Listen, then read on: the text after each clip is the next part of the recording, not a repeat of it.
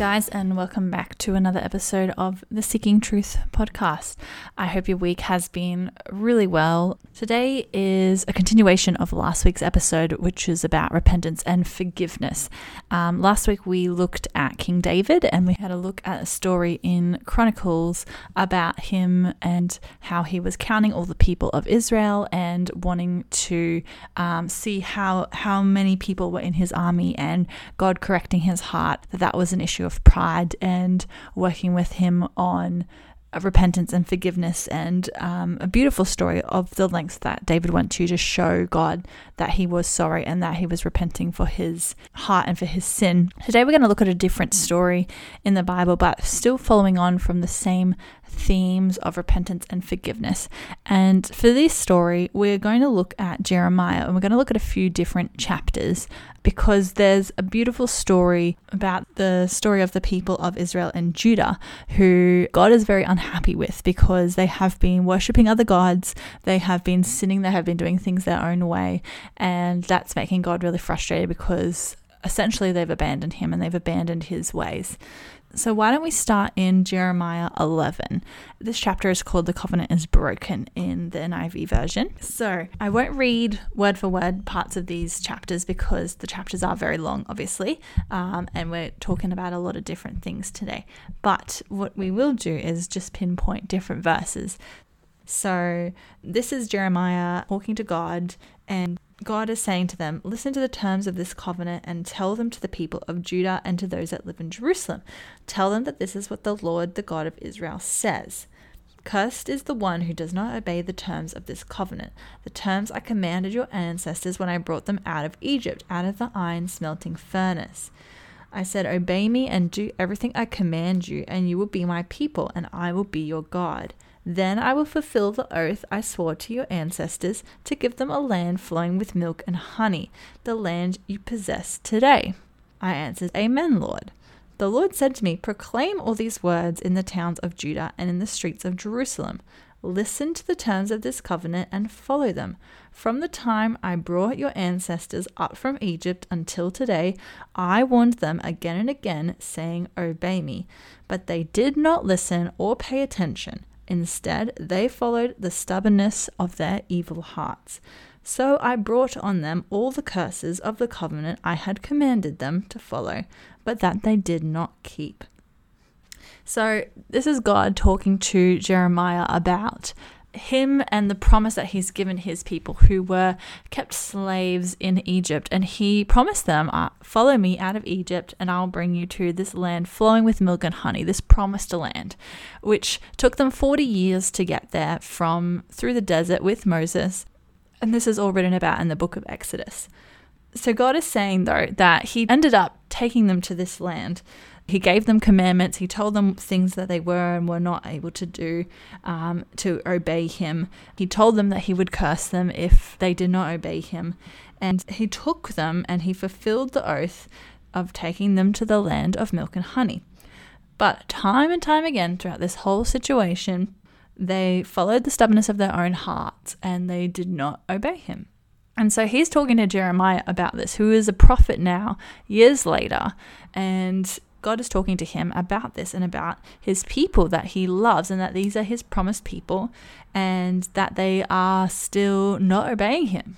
God continues in verse 9. It says, the Lord said to me, there is a conspiracy among the people of Judah and those who live in Jerusalem. They have returned to the sins of their ancestors, who refused to listen to my words. They have followed other gods to serve them. Both Israel and Judah have broken the covenant I made with their ancestors. Therefore, this is what the Lord says. I will bring on them a disaster they cannot escape. Although they cry out to me, I will not listen to them. So he's saying they've broken the covenant I made with their ancestors, and they've done this not just once, not just twice, multiple times over the course of this whole thing. And he's kind of reached the point now where he is understanding that this is a heart posture that they have, that their hearts are towards evil rather than towards God, that they're worshipping other gods, they're not worshipping him. And so he's saying, I'm going to bring upon them a punishment. And he's saying to Jeremiah in verse 14, do not pray for these people or offer any plea or petition for them, because I will not listen when they call to me in the time of their distress. So he's like, I've thought about this for a very long time. I've made up my mind. Don't pray to me asking me to save them. I will not listen to you. And on top of that, God says, verse 18, the Lord revealed their plot to me. I knew it, for at that time he showed me what they were doing.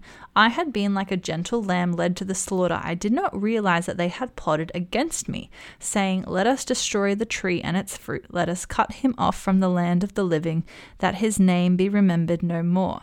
But you, Lord Almighty, who judge righteously and test the heart and mind, let me see your vengeance on them, for to you I have committed my cause. So Jeremiah, the Lord revealed to Jeremiah that they were not only turning their heart against God and sinning against God, but they were actually plotting to kill Jeremiah and to have his name be like removed basically from the memory of all people, that they would never mention him again. And he's saying, you judge so righteously, you test people's hearts and minds, and if you're saying that these people deserve to be punished, I am with you, because they are plotting against me to kill me as well, even though I've done nothing wrong.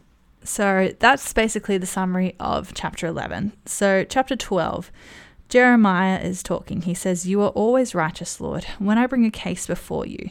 Yet I would speak to you about your justice. Why does the way of the wicked prosper? Why do all the faithless live at ease? You've planted them and they have taken root. They grow and bear fruit. You are always on their lips, but far from their hearts. So he's asking them, well, how come these people who do so wrong by you, who always parade you but never actually have heart towards you, why are they prospering? And yet me, you know me, Lord, you see me and you test my thoughts. Drag them off like sheep to be butchered. Set them apart. How long will this land lie parched under their rule? And God answers him in verse 5. And he says, if you have raced with men on foot and they have worn you out, how can you compete with horses? If you stumble in safe country, how will you manage in the thickets by the Jordan? Your relatives, members of your own family, even they have betrayed you, and they've raised a loud cry against you. Do not trust them, though they speak well of you. I will forsake my house, abandon my inheritance. I will give the one I love into the hands of her enemies. My inheritance has become to me like a lion in the forest. She roars at me, therefore I hate her. Has not my inheritance become to me like a speckled bird of prey, that the other birds of prey surround and attack? So he's saying, this is talking about Israel now. He's like, yes, I hear what you're saying, and I will forsake my house, and I will turn my back against her, because she's become like a lion and roaring at me, and she's abandoning me, and she's not loving me, even though I've loved her and I've done so much for her. And so he's kind of answering Jeremiah's complaint about why are these people prospering and nothing's bad is happening to them. God's saying, don't worry, their due is coming to them.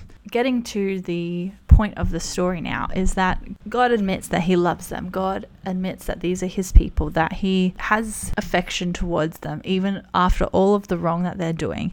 And he is angry enough to punish them. But if you flip to verse 14 of chapter 12, he says, this is what the Lord says. As for all my wicked neighbors who seize the inheritance I gave my people Israel, I will uproot them from their lands, and I will uproot the people of Judah from among them. Verse 15, but after I uproot them, I will again have compassion and will bring each of them back to their own inheritance and their own country. And if they learn well the ways of my people and swear by my name, saying, as surely as the Lord lives, even as they once taught my people to swear by Baal, then they will be established among my people. So he's saying, even after this, even after punishing them, I will then turn around and have compassion towards them. And furthermore, if they then learn my ways again and they start teaching in my name again, I will establish them among my people, among my beloved ones. And it's that turnaround of God saying, even though they've done all these horrible things for a very long time, they haven't just been disobedient to him once. They haven't just sinned against God once. It's been for the whole time since he's brought them out of Egypt. They've turned their back against him, and each and every time he's forgiven their sins. And this time he's not just forgiving it, he is punishing them. He is letting them know he's angry and upset. But even after he punishes them, he's then going to have compassion and forgiveness upon them again, which is amazing to think that God will put up with so much from us, that his love is so everlasting that even for generations and generations of people being disobedient, worshipping other gods, plotting against his prophets to kill them, that he will punish them once and then forgive them and have compassion upon them again and restore them back into his people and into his loved ones. If we flip to now chapter 15, this is talking about God. Again, he is talking about how he can't be convinced out of what he's about to do. And he says, even if Moses and Samuel were to stand before me, my heart would not go out to these people. Send them away from my presence, let them go. And if they ask you, where shall we go? Tell them, this is what the Lord says. Those destined for death to death, those for the sword to the sword, those for starvation to starvation, those for captivity to captivity. And he is talking now in verse 5, who will have pity on you, who will mourn for you, who will stop to ask how you are. So he's saying, you guys have stood for yourself for so long that people around you don't love you. The other tribes, other people, the other countries don't have compassion or love towards you. You're by yourself because you've been caring only for yourself for so long. And so people won't mourn for you. People won't stop to pray for you. And I won't be convinced out of what I'm planning to do. The rest of chapter 15 then goes on to describe the things that would happen. So the mother of 7 will grow faint and breathe her last. So even though she's been faithful and being fruitful and multiplying and having 7 children, she won't be spared. And I'll put the survivors to the sword before their enemies. The people who survive this terrible thing won't be spared. And the whole chapter is saying, all of these things are going to happen to them. This is where it gets beautiful. Verse 19. This is Lord talking to Jeremiah about the tribe of Israel. If you repent, I will restore you, that you may serve me. If you utter worthy, not worthless words, you will be my spokesman. Let this people turn to you, but you must not turn to them. I will make you a wall to this people, a fortified wall of bronze. They will fight against you, but will not overcome you, for I am with you to rescue and save you.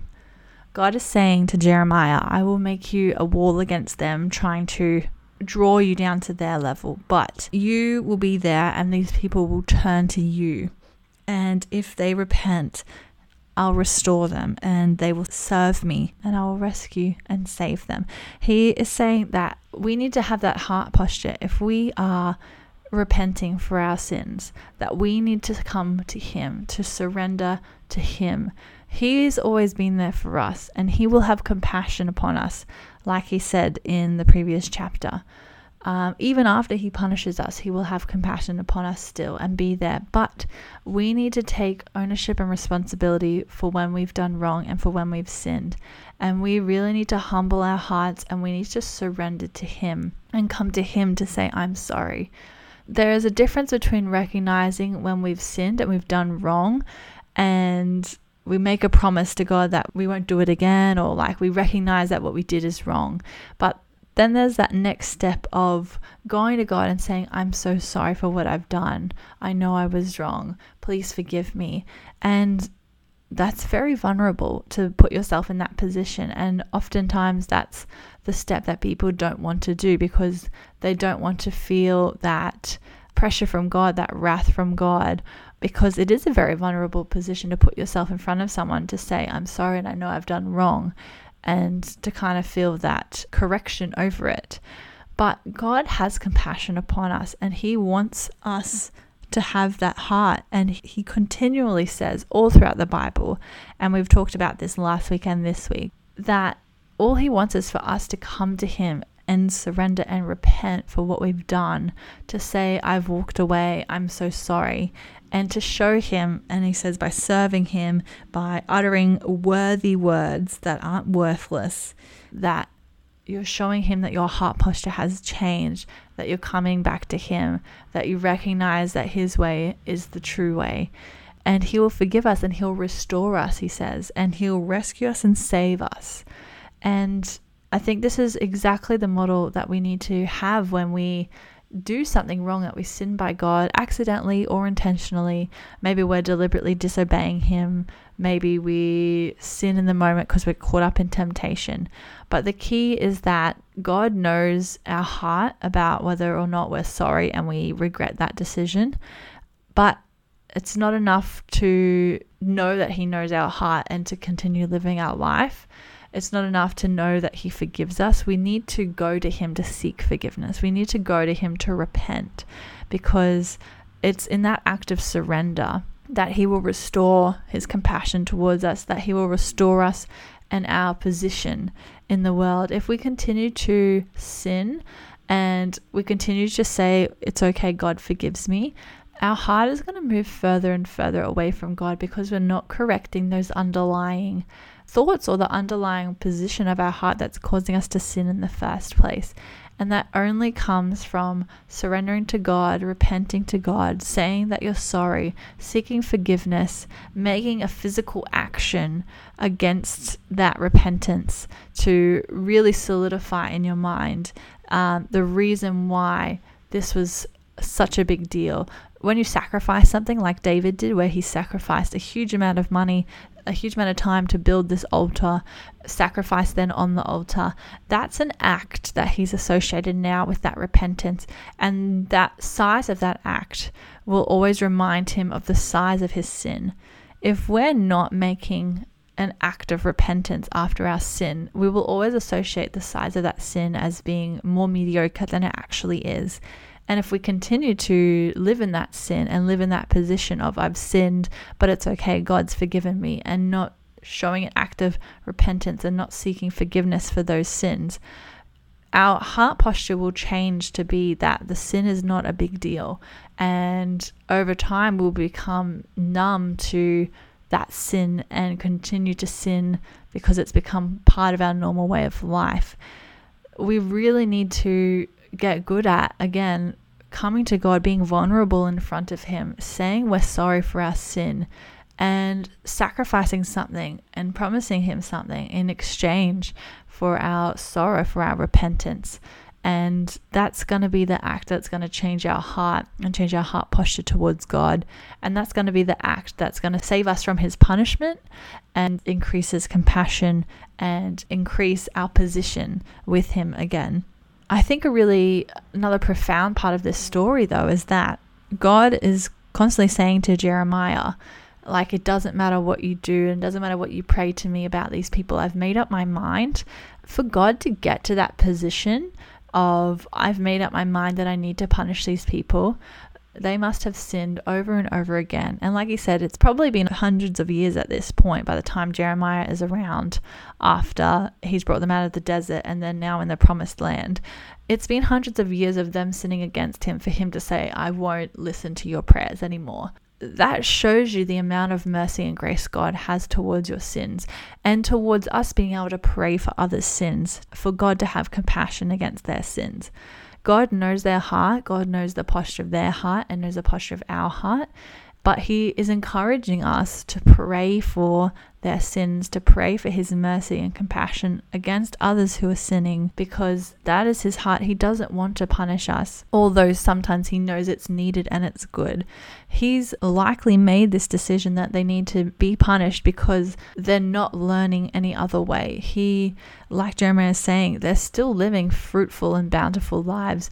The threat of not having eternal life is not enough for them now to not sin, because even though God is saying, don't worry, they will eventually die, they are destined for death, in chapter 12, where God's saying, don't worry, I will forsake them, that threat of not having eternal life with God isn't sufficient anymore, and God needs to punish them with the plagues of the covenant. Like he said, he needs to punish them with a way that they will know it's from him rather than from the world, by punishing them with the plagues of the covenant that he's created. But that is also encouraging to us, that God has that much mercy and compassion upon us, that he would reach that level of grace towards us for hundreds of years before making that decision to act righteously against us.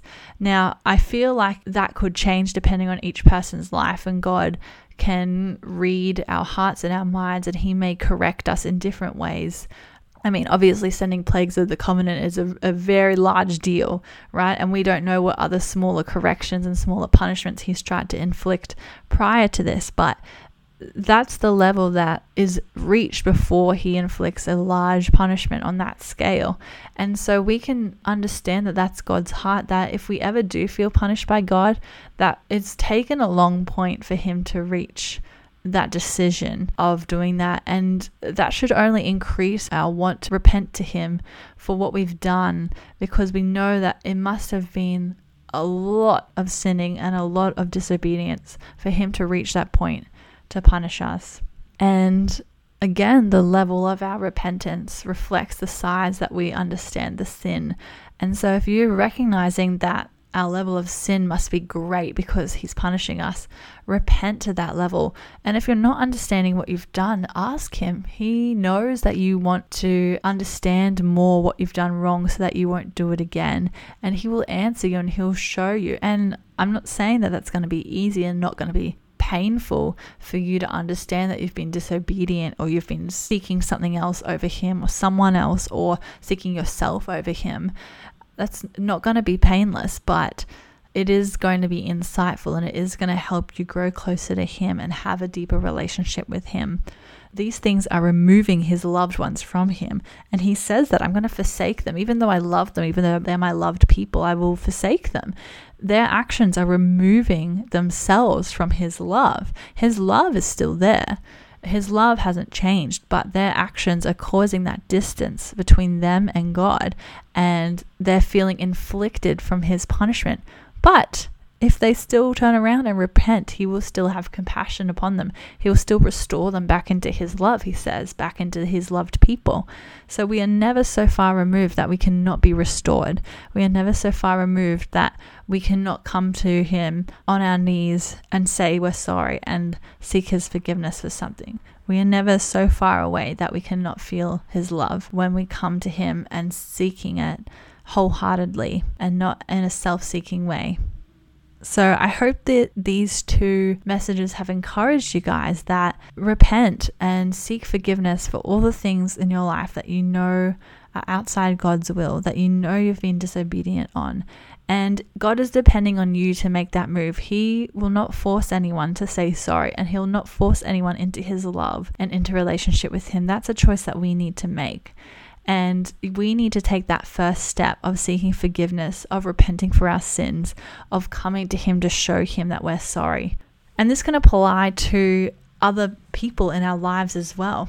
If we have a fight or a disagreement or an argument with a brother or sister in Christ, it says, if you're going into the house of Lord to worship and you remember that you have something against your brother, go and apologize to them.